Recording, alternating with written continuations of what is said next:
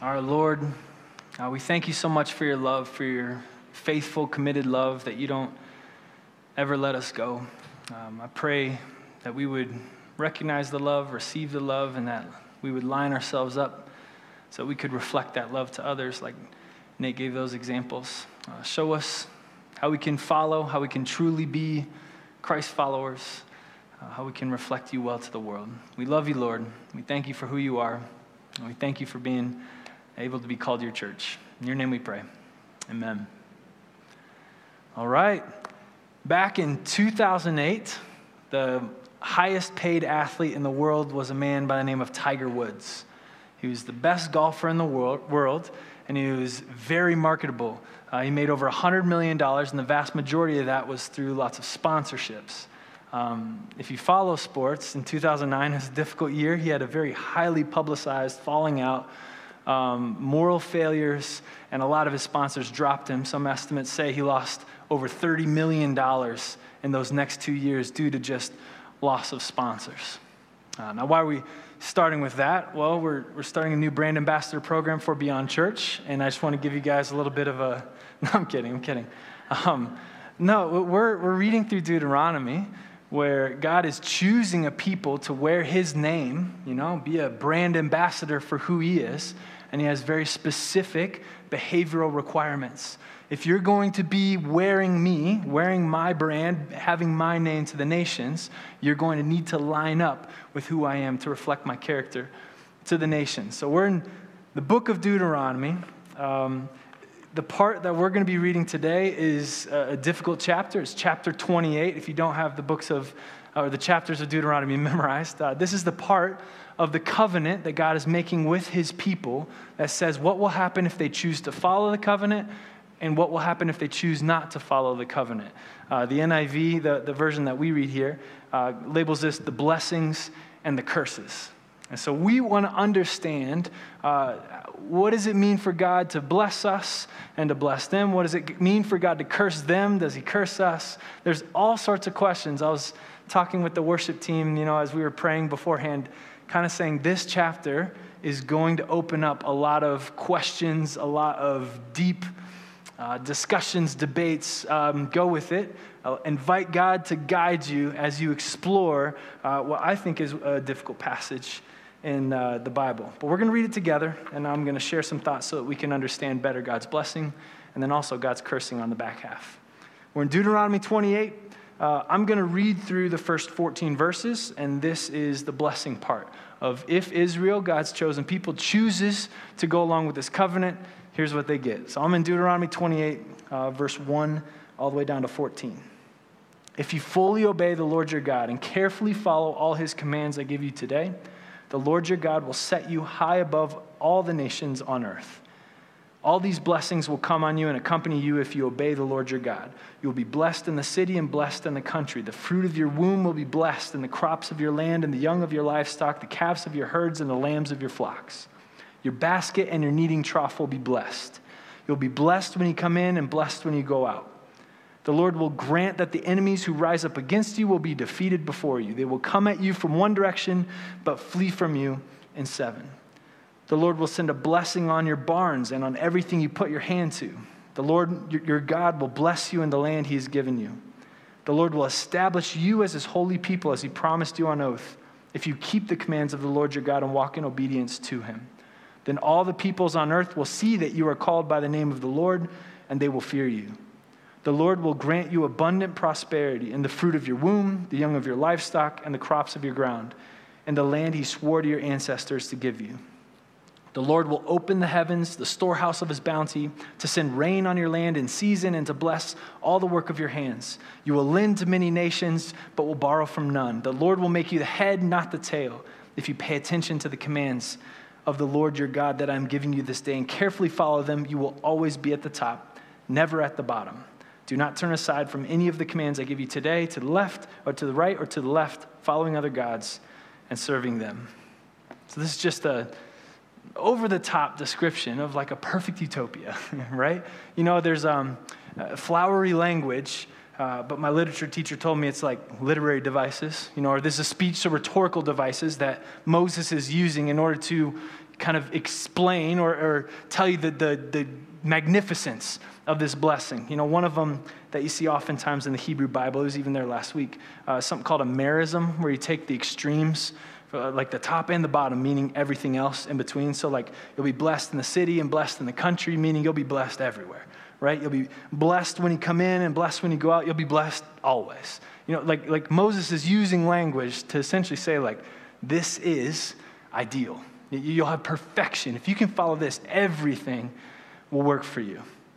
I think one of the questions that comes to our mind when we read a text like this, or even when we're singing some of those songs that we sang this morning, where we're asking for God's blessing, is, well, how do we get this blessing? Like, is this still true today, right? If I were to follow what God's telling me in my life, can I expect God to just give me blessings? And these are not just kind of the spiritual blessings that I think sometimes we Christians say, like, oh, he gives us inner peace, or he gives us, a purpose or a contentment. I mean, he's talking about you're going to have crops, fruit of your womb, you're going to have kids, your kneading trough will be blessed, you're going to have livestock, it's like your enemies will be defeated. These are very tangible physical blessings. Do we still get that? Like, are we a part of this? Can I sign up for this? One thing, a type of theology called prosperity gospel is a type of belief that I've criticized here from the pulpit, saying the Bible doesn't teach that. But prosperity gospel in its basic sense is the belief that if I do good, or if I can prove to God that I'm worthy, he will bless me with material things, like specifically money, but also healing, answered prayers. I say that's not what the Bible teaches, and yet Deuteronomy 28, 1 through 14, right? Like, what kind of blessings is this? What can we expect anything from it? What are you trying to say, Brad? That's, I think, the questions that come to my mind, and probably the questions that come to your mind when we read a passage, over the top blessings. Here's how I want us to understand the type of blessings. When you read through this, can you see the pattern of blessing, or rather the promise of blessing? So the blessings that Moses is saying God will bless Israel with are for a people, agricultural, right? An agrarian people that grow crops, and have herds. They're settled in the land. They're not going to be nomadic. They're not a militaristic community, right? The only blessing for military battle is in defense, right? Not on attack. It's for people that are going to sit down and they're going to be there for a while. They're going to plant crops, and he's saying, I will bless you in it. The land itself will cooperate with you to yield a harvest for what you're doing. This is coloring in the promise that he had made 500 years earlier to Abraham. You can read Genesis chapters like 12 through 18 kind of cover God's promise to Abraham, where God chose a human to partner with. We talked about this when we talked about covenants, where God chooses to partner in relationship with humanity in order for his grandiose purpose to bring us back to the Garden of Eden, or push us forward to the new heaven and the new earth, to bring us to our original design. This is what it says in Genesis chapter 12 as a representative promise that God made to Abraham that's now being fulfilled through this people Israel. The Lord had said to Abram, that's Abraham's name before he changed it, same guy, go from your country, your people, and your father's household to the land I will show you. I will make you into a great nation, and I will bless you. I will make your name great, and you will be a blessing. I will bless those who bless you, and whoever curses you, I will curse, and all peoples on earth will be blessed through you. We had this man who was living in a faraway country, and God says, you, come with me. I'm going to show you a land, and he says, this land right here, I will make you into a great nation in this land. You'll be blessed, and you'll be a blessing to everyone. Those who oppose you, I will also oppose, right? Those that curse you, I will also curse you. We see here in Deuteronomy 28, the people are coming back to that exact same spot of land. These are the direct descendants of Abraham, and God's saying, okay, now we're here. I made this promise 500 years ago. We're going to fulfill it. And what does it take to become a great nation? Well, you need to have kids, right? You need to flourish. You need to have enough crops. You need to be able to eat and expand. And God's saying the land is going to work with you, and you will be made into a great nation. This is God's promise of blessing, not simply whatever the Israelites wanted. This is what God has always intended, what he has always wanted, and not just from Abraham. We're talking from the beginning of time. I love going back to Genesis chapter 1, 2, and 3. I think it explains so much of the rest of the Bible. Here's a part of how it tells the story of how humans were created in Genesis chapter 1. This is the very first page of the Bible. I think it's like the second page because it's on the back of the Bibles that we've got printed. So God created mankind in his own image. In the image of God, he created them, male and female, he created them. God blessed them and said to them, "Be fruitful and increase in number. Fill the earth and subdue it. Rule over the fish in the sea and the birds in the sky and over every living creature that moves on the ground." This is important because this is what God has in mind for the design of humanity. He says, I will create you in this paradise, right? That has all this potential to support life. He had just finished creating the world. And he says, okay, now you multiply, be fruitful. And then you will be my regents, right? You will rule this place. And you have to do it according to my character and justice and love. And I commissioned you guys to rule the earth. That's always been his design for humanity. And that's what I argue he wants to take us to, or back to, or forward to, where that's the purpose for us today. And so when you see in Deuteronomy chapter 28, and he's saying, I'll bless you in order that you might be fruitful, that you might multiply in numbers, that you might increase. That's the kind of blessings that God is blessing the Israelites with. He's promising to give them blessings so that they can be who they're supposed to be. And there's that element, right, of ruling according to God's design. Like in verse 9 and 10 there, where he says, then all the peoples on earth will see that you are called by the name of the Lord. The way that you are going to live and administer this blessing, that will show the world who God is through them. So they're going to be called to rule this agricultural society in a certain way that demonstrates who God is to the nations. That's always been God's plan. And so these blessings that we see are not blank checks. The Israelites didn't get to submit, hey, actually, could we get, some electronics, because that'd be kind of cool here, or whatever it was, like they didn't get to ask for the things that they wanted. God said, I'm going to bless you according to my plan that's been unfolding long before you were ever here. But I'm going to be faithful to that promise, and we're going to keep doing that. You can expect these things will happen because I've chosen to partner with you. You're my covenant. You will now have this role to demonstrate to the world who I am and also demonstrate what it looks like to be back in the garden, the ideal. So those are the blessings. So for us today, are we going to be blessed by God? I would say absolutely yes, right? Like, are our prayers answered? Does God care about us? Will he heal us? Yeah, absolutely yes. But also according to his plan, right? His plan to bring us back into the garden, which is great blessing. There is peace there, right? There is contentment. There's all these spiritual blessings that we talk about, absolutely.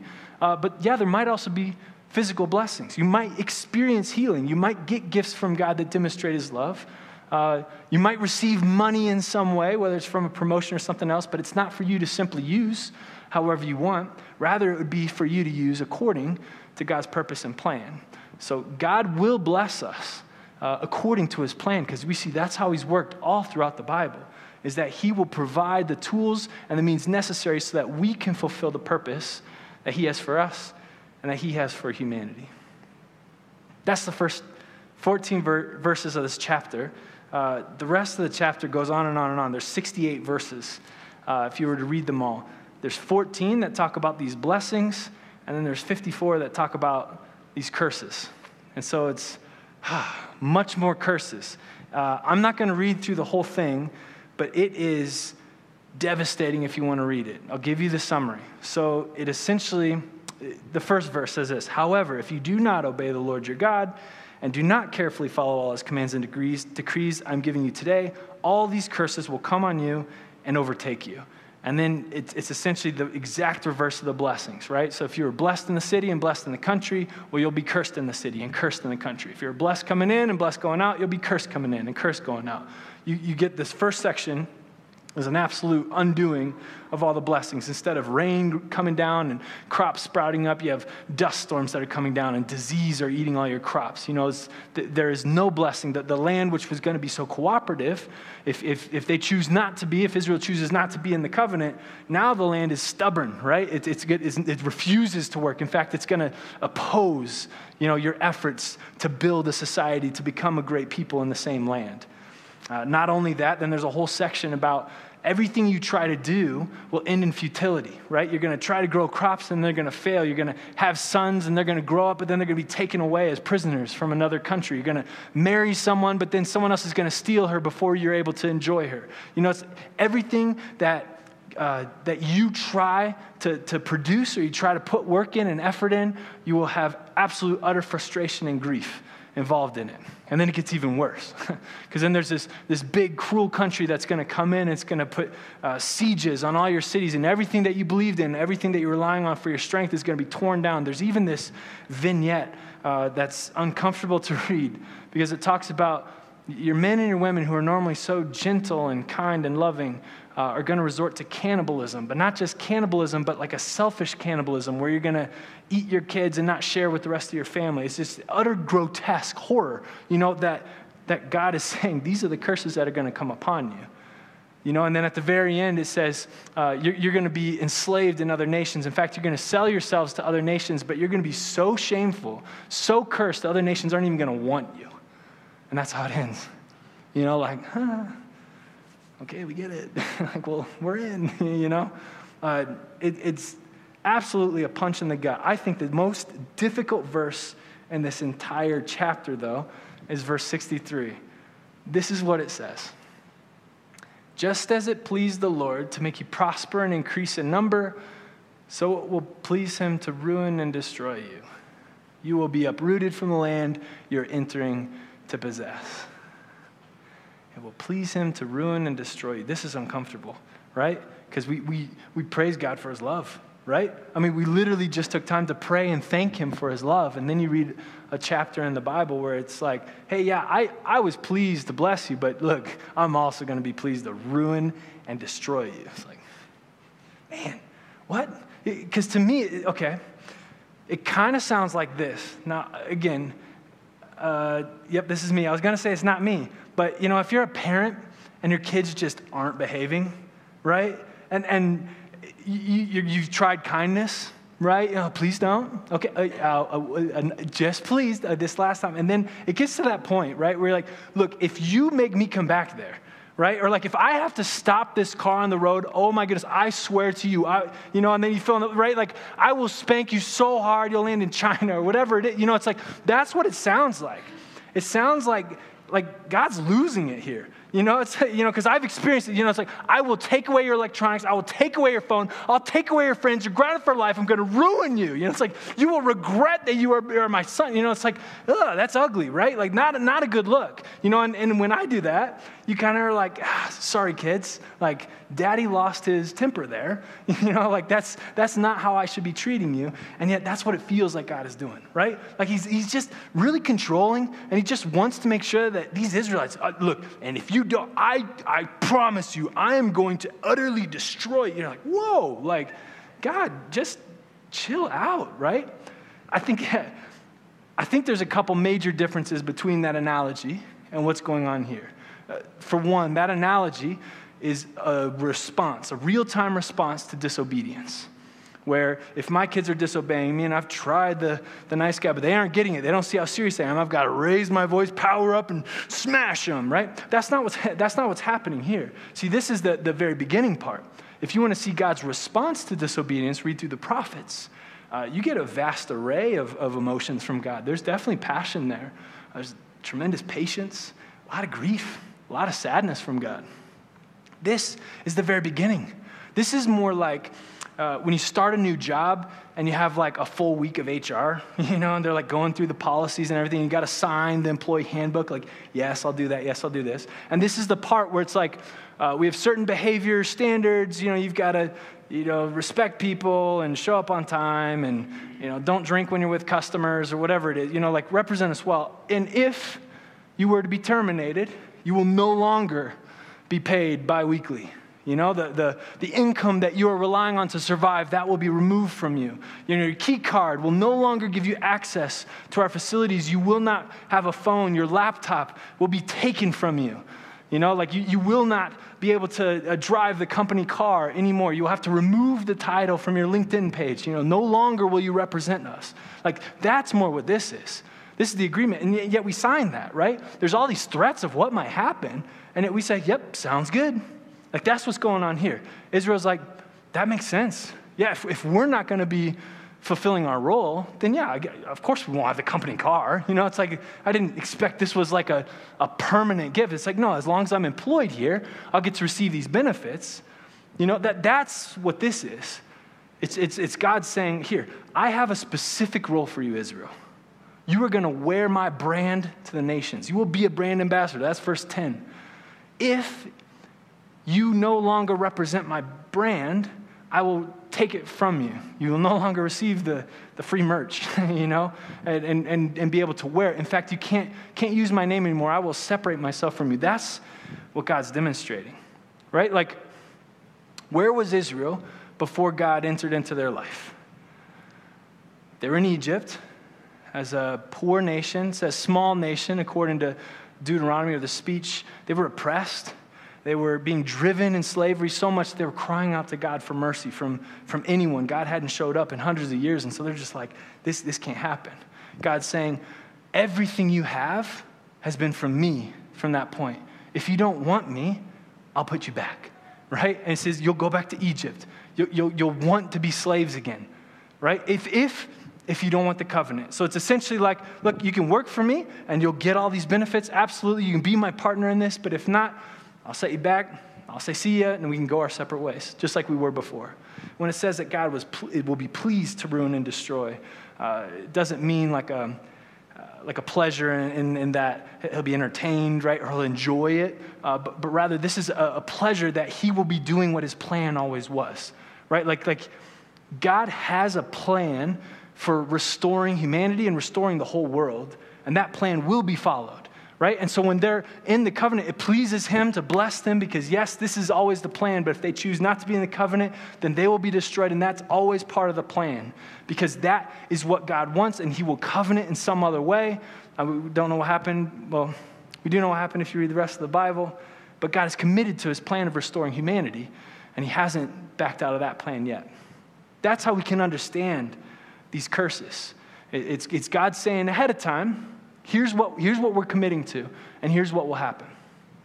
Now, I think for some of you, it sounds good. Others of you, or perhaps others you're going to talk to, say, yeah, but why is God so harsh? You know, like 15 verses of good, 54 verses of utter curses. And the curses are pretty extreme, right? Like if you get fired from a company because you don't show up to work or because your performance isn't that great, they don't like hunt you down and make your life miserable, right? I mean, this seems like God, I'll go to your apartment and I'll burn it down, you know? Like I'll make sure no one ever hires you again. You know, it just feels like, why doesn't God just like kind of leave them alone?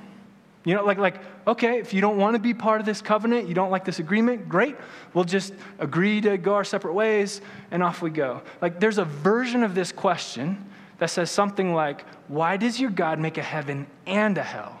Right? Like, I get if he wants to make a heaven and a paradise for everyone who wants to be there, but like, why does he have to make a hell to punish the people who don't want to be there? Why can't he just say, here's a heaven for everyone who wants to be with me, everyone else, just do whatever you want? You know, like, I don't care about you, right? Have you heard these kind of questions before? Or you've thought them yourself? I mean, these are normal questions, and they're pertinent. This is God is bringing this extra destruction, right? Not just a leave alone, but he's actually going to curse them and destroy them.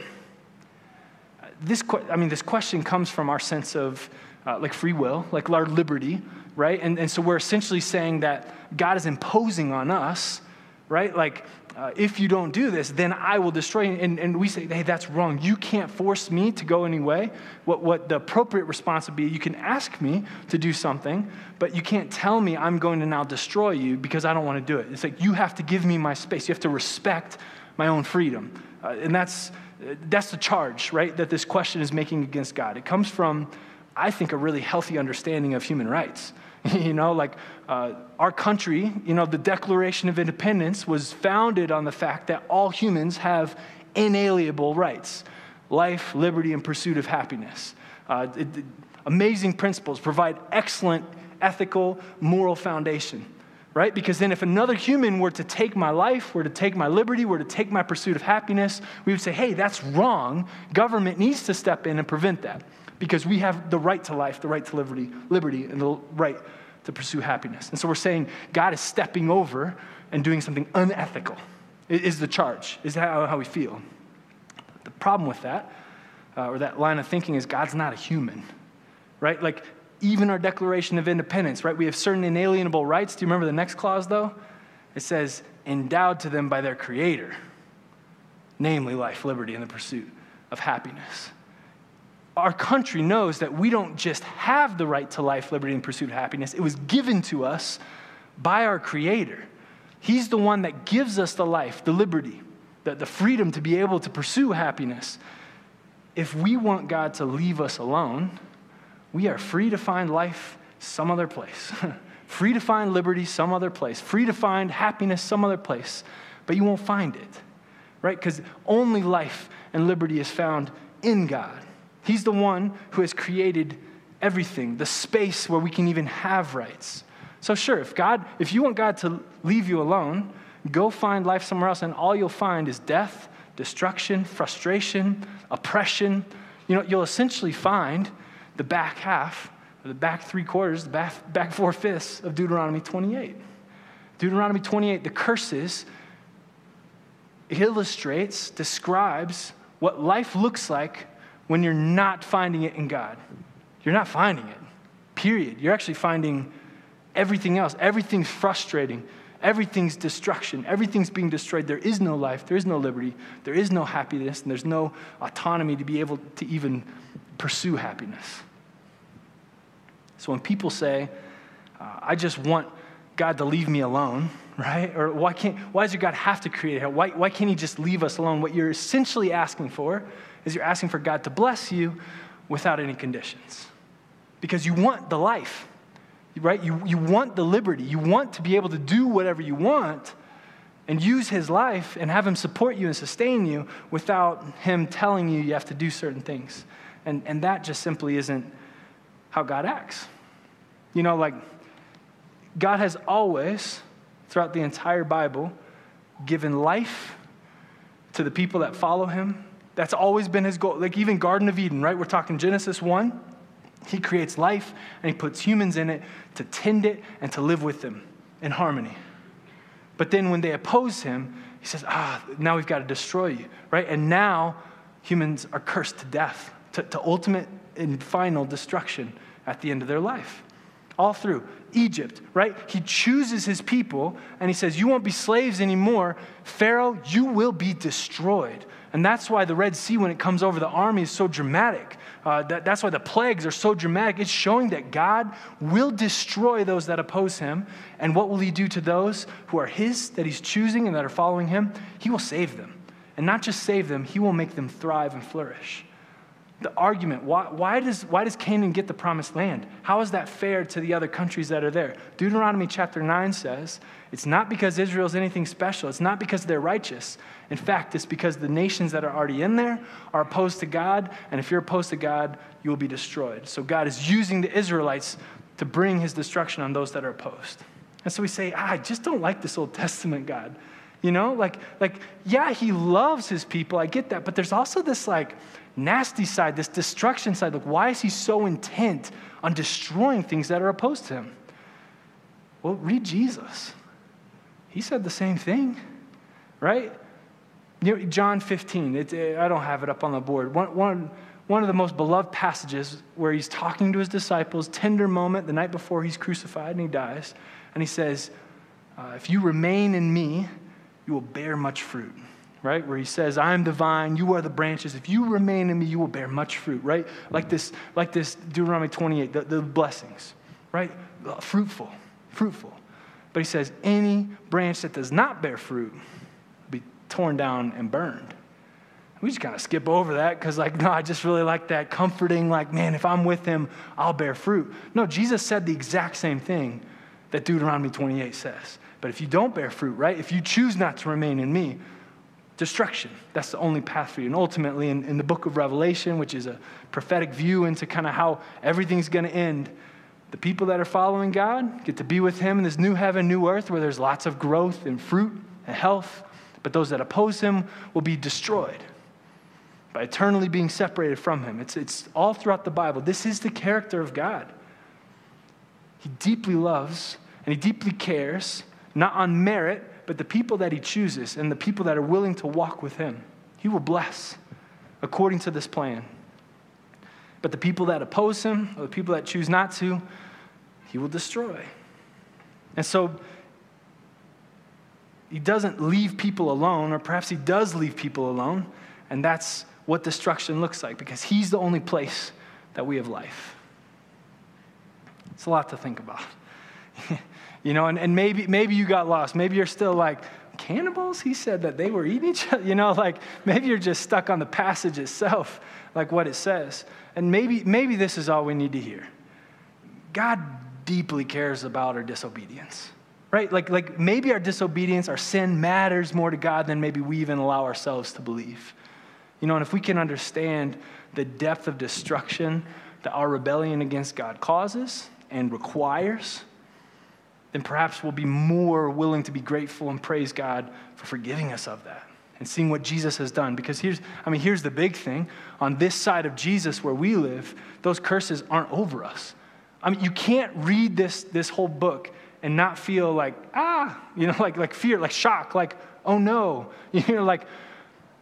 I hope this isn't me, right? And you carry that in the back of your head. Well, thank God, because of Jesus, his son, we do not have those curses on us anymore, right? Like we have been forgiven, but God still cares, right? Where does this land us? A great, cool thought experiment. We understand maybe a little bit more about who God is. We see he really cares about our obedience and our disobedience. What do we do with that? Where do we take it this morning? Here's what I think. God cares an awful lot what the world thinks of us, right? Now, I used to think, and probably still think, that a mark of maturity is you kind of don't really care what other people think. You become more confident. You don't have to just wear the brands that everyone else wears, get the right haircut.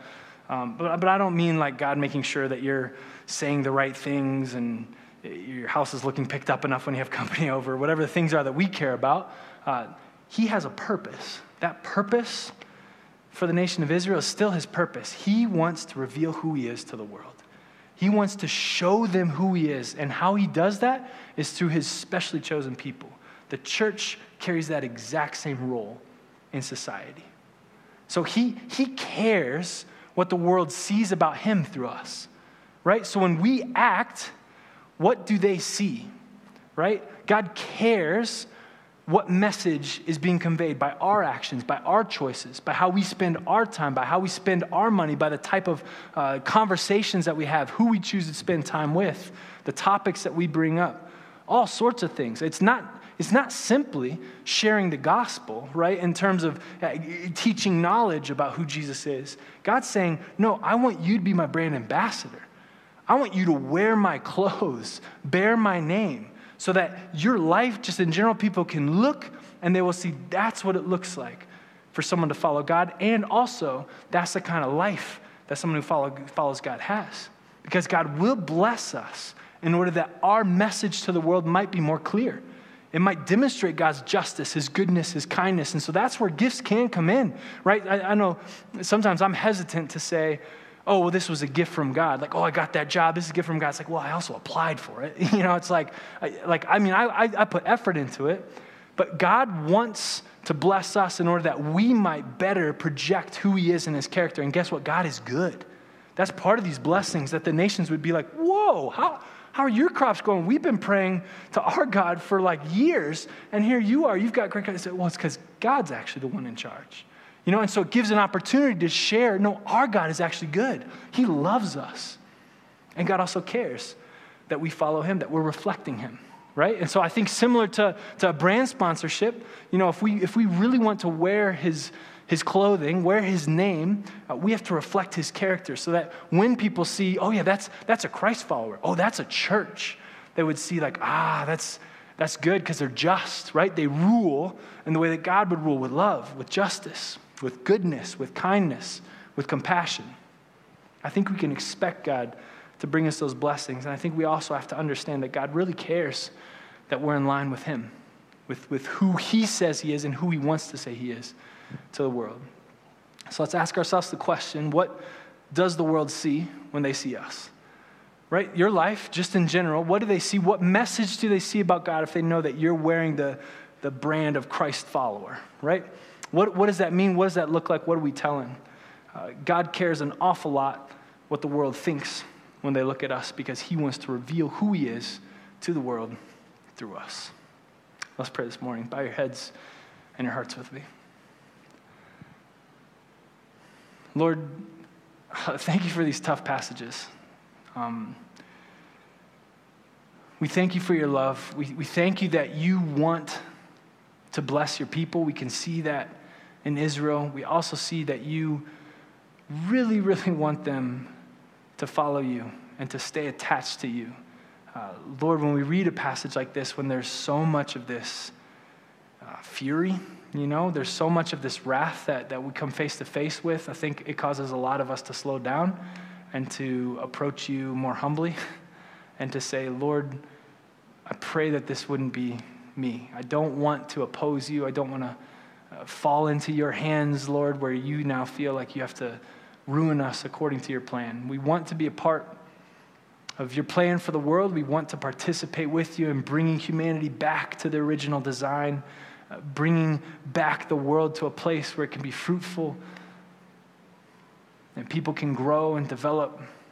I pray, Lord, that you'd forgive us for when we fall short. We thank you for your sacrifice in Jesus, and we ask that your Spirit would fill us up so that we might be able to obey you, we might be able to reflect you well to the world.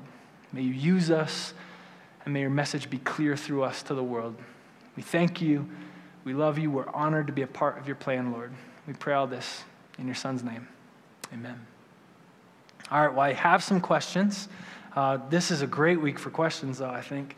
There's 3 questions, and you can pick. We'll do little groups, kind of like we did for the prayer group. My only rule is you've got to be in a group with someone you didn't come here with. So even if you're best friends, you can still do that, but you can't just be with your family. You can do that at home. We're going to practice being community. All right, the first one is, which brands would you most want to be an ambassador for and why? Sounds like an icebreaker question, but you can go as deep as you want with that, honestly. The second one is the doozy, right? Can a loving God create a hell? Feel free to explore if you want to explore or say what people have said in the past or what answers you feel come short. Talk about it if you want. Ask hard questions. Don't be gentle with the questions, but be gentle with the responses, right? Allow people to explore this, even if we aren't quite sure where we land. Ask good questions to each other and care. Demonstrate the care for each other. And then lastly, what could someone learn about God from how you act? Put it on a personal level. What kind of message are you sharing about who our God is based on how you're living? So go ahead and take 5, 6, 7 minutes, and I'll come back up and I'll dismiss us at the end.